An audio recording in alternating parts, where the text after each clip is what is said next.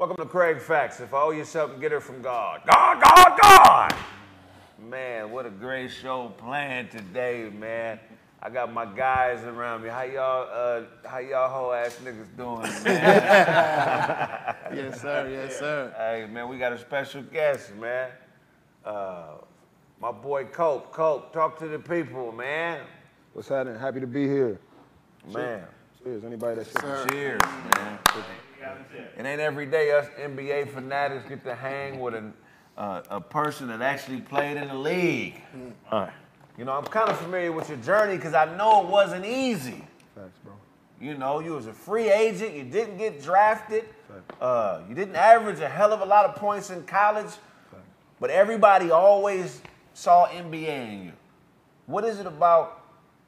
First of all, when did you know I'm going to go to the league? Like, for sure. Like, I really got a shot. You never really know, bro. It's just like you just believe and you try to put your best foot forward because you don't want to look back with regrets. Right. You know what I mean? So you never really know. And I felt it coming like the last year I had to go overseas. And you know, I was just very blessed, bro. Like I was almost in tears when they actually became real. You know. Really? Talking to you my, got weak? I ain't gonna front you, bro. I called, first person I called was my mom's, bro. And you know what I mean? I'm fighting it on the phone, bro. Like we made it. You know what I mean? So it was, you know, and that's what it's about. I had to claw to get there, but we figured it out. Well, you started from the bottom, G. Talk about the transition from Jersey to Virginia. What was that like? Because you know you grew up in Jersey up until you were like 14, 15, and then you moved to Virginia. Talk about the circumstances that took you and the family there, and how that transition worked for you. We had major drama. I can't even put out just yet. No, right? sure. And we had to get out, and you know, we ended up moving to Richmond. It was a totally different pace, and it was my first time adapting to a whole new, you know, cultures, and people talk different. You know, the look is different, the energy is different. I think it was one of those things that prepared me for life because I was going to be on the move for the rest of it. You know what I mean? So, right. But I was blessed to get down there, and I got to really get to see more and more action. I was telling him my Amari story. I got to see top competition as I got older. It was a transition that came out of some BS, but it turned out to be where I needed to be. Now, did you always take hoops serious, or you just got tall as shit? I'm tired of niggas asking me, "Can you dunk? Can you dunk? Can you dunk?"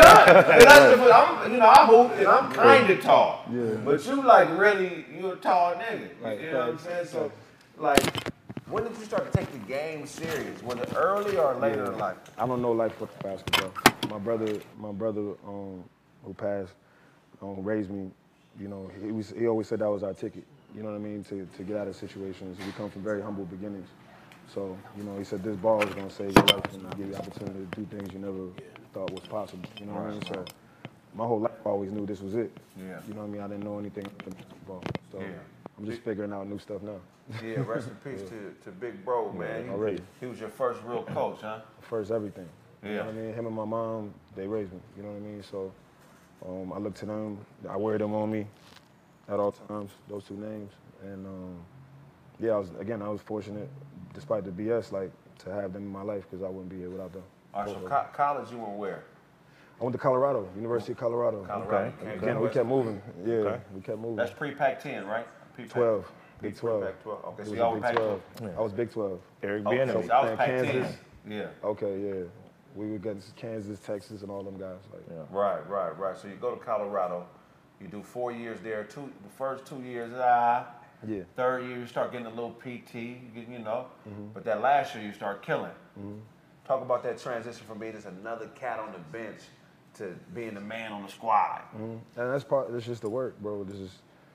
You still always, like I said, I didn't know, but I always had that goal, and I had that as my shining, we call it guiding star. And I'm like, all right, in order to get there, I got to stay in the gym. I got to stay diligent with my work.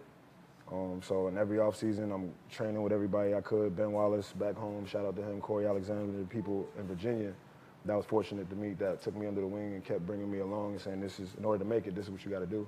Wow. I just kept pushing myself every summer and trying to make sure I was not the same guy they saw the year before. Right. Yo, I got a question. So, what does it take to go from the bench and take somebody's spot in front of you? More is the Take answer, more? right? So it's like, kids ask all the time, like, how many shots do I shoot? how many this and how many laps run and this, that, and the third. The answer is always more. It's like that old, y'all remember that Kanye commercial with Kobe? You know what I mean? There's no answer. It's just like when you know you've done more, that's still 1,000 other people doing more. Like everybody's doing a little bit extra. So what's the difference? You got to put yourself to the limit.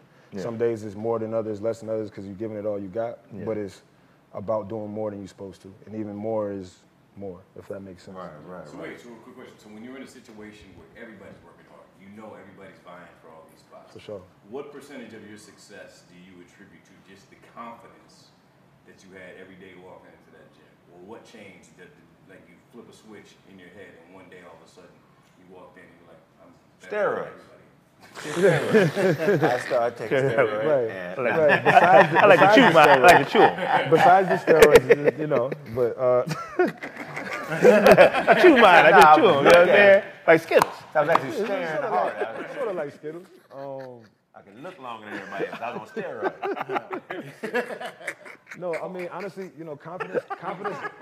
Not to be cliche, but the confidence comes from the work, bro. You know, it comes from. You know, you go in the gym, you start seeing you're making a lot more than you used to. You feel that. You feel that from the work, from the practice.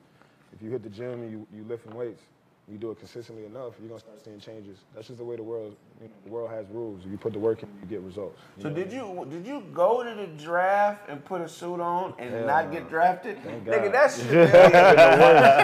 That would have been worse.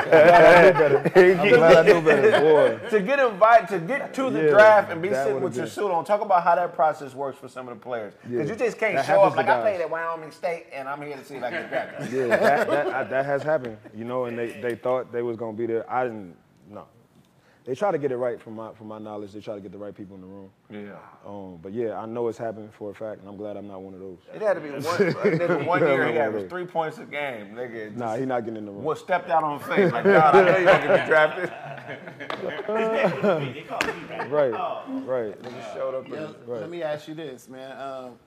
Can you tell the people what we don't see in the NBA? So some people might look on it. We see you on the court. Yeah. We see you interviewing, and we may see. I mean, you know, what else is there? Are there meetings? Are there, you know what I mean? What other stuff? Money development. How do you, what else? What don't we see?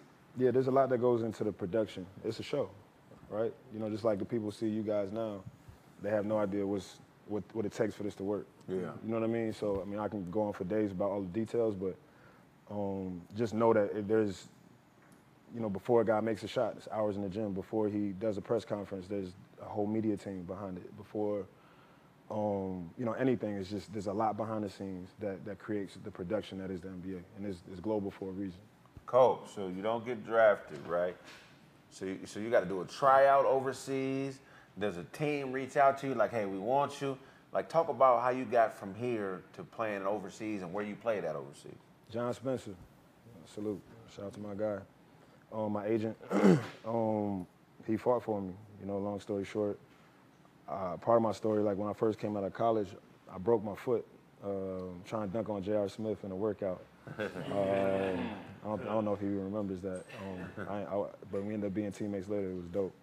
But I lost everything at that point. Like, you know, you coming out of college, you never played nowhere. And so I lost all the opportunities I had because I had decent numbers as a senior. And then when I finally got healthy, my agent, we had one tryout for Fort Worth Flyers in the D League because couldn't get anywhere else. He's like, we got to go. And I was fighting him too. Like, I was like, bro, they're not bringing me out there. They're not taking me serious. He's like, bro, this is all we got. I'm flying you out there. You got to do this. So I had one practice. And seriously, it's that one tryout. That's a lot of pressure. Set everything because I had nothing else. Yeah. So now I had one day, one practice, and thank God I did well enough. Ended up making the team. Then I had to go overseas, and then I made it back. Okay, so you go overseas. What's the first team you went to overseas? Santiago de Compostela in Spain. Beautiful city, yes, Spain. I was in Spain, was the first place I went. Got cut twice for Serge Ibaka. What up, Serge? You know. It's a fun story. Cut twice in the same, it's a very long story. But that's my guy, Serge, since back when I knew him when he was a baby, 19, still figuring it out. Yeah. And then we bounced around, went to another place in Spain, and went to Holland, went to Germany, then Belgium, and then back. Best women. What overseas country has the best women, man? Who were you leaving the condom off for? Was it? You already know it's gonna be a 6'11", black-looking white guy with a jumper to be the #1 pick in 20 years. He ain't gonna have dreads. He's scratching my head. That might be my boy. Why are you over here? That's a little random. Barcelona, bro.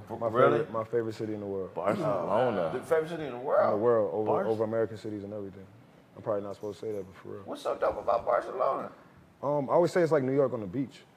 Oh wow. Like if you imagine, like the weather is like it's like that, and year round is solid. It's, it's got everything: architecture, nightlife, food, history, mountains, beach. I mean everything. Yeah. Beach, whatever you're looking for. So, my favorite city by far. Oh, y'all gotta see it if y'all haven't been. Wow. I got a quick question. Okay, so all these people that helped you along the way, like your agent, your mother, everybody else, when you first got the first check, did you feel an obligation to try to reach back and take care of everybody so you kind of spread yourself too thin, or did you keep it all to yourself or just go crazy with that first one? The first one, I don't even remember. I think because my first check was the D League. I remember that being at that time like my first professional check. I remember when I was done, and I remember I was hurt, so I didn't get healthy till like halfway through the season. And I finished that season. I remember having like $5,000, and at that point I was like, oh, I got $5,000 of my own money. I thought I was doing. I was like, oh, shit. I'm up. You know what I mean? And yeah, that was going like that. You know what I'm saying? So. And I was probably on rent, honestly, at the time, for real. So, my first big purchase, probably in the league, it was definitely my crib, which, me and I would say is ours, my mother and myself. You know what I'm saying? But my mom is more of the ones that's like, she stands on, and not to disrespect anybody else's, you know what I'm saying? I'm not shooting at nobody, but my mom is like, she's not one of those that comes around like this, like give me. She's just not that person. You know what I mean? We all taught to go get it. I definitely take care of her. I definitely like do everything. Anything she needs is mine is hers. You know what I mean? But she never gave me pressure. I felt like I had to do anything that made me uncomfortable. But I've seen that story. Yeah, that's the only reason I asked that. I know sometimes people feel these obligations and then they like to burn the wick at both ends. Yeah. Who's musty in the league? We're like every time I mean, they can put on some deodorant or something because it's got money. It's one of the African players. I'm gonna sip on this right here. Shout out to Snoop. Shout out to Snoop. This is amazing. It's got to be one pissy, musty nigga in the league. They're everywhere. Doing it on purpose. He's probably doing it on purpose. I got a question. Yeah. Who'd you dunk on? Who did I dunk on? Am I gonna say that? You gonna say it? Come on, man. Let us know. I wasn't. We saw it. I mean, I feel like I caught a few people. You know what I mean? That it was. I'm not gonna throw people under the bus in that way, but I mean, I've had success. Just tell us what in team. front of millions. I mean, Shitted on you, so you might as no. well. I mean, I was more of a bucket getter anyway. You know what I'm saying? Like I wasn't really like a high flyer. I've done it. It's been things on camera, things like that. But like, I ain't gonna throw nobody under the bus. Let me ask you this question. You mentioned agents, Yeah. right? Can you go in a little deeper? Like, how did you find the agent? Did the agents show up? Was it multiple agents? Did you know which one to pick? Yeah. Find him on Craigslist. Was they trying to That's exactly where you found them, right? Right. Did you find a shady Put one? out an ad. Say, nigga like basketball can talk good. I need somebody to talk to these NBA niggas. These NBA. No.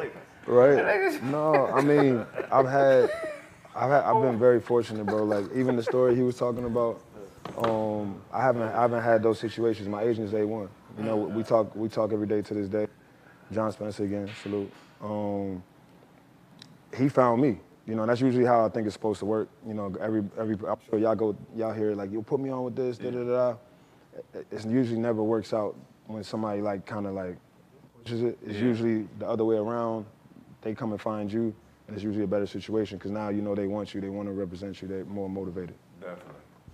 That's big. Yeah, heck yeah. Nigga, my first days in Giorgio stole all my money. I was like, hey, just represent me. Who, Giorgio? Giorgio? Hey, just me over to them. Hey, that sounds like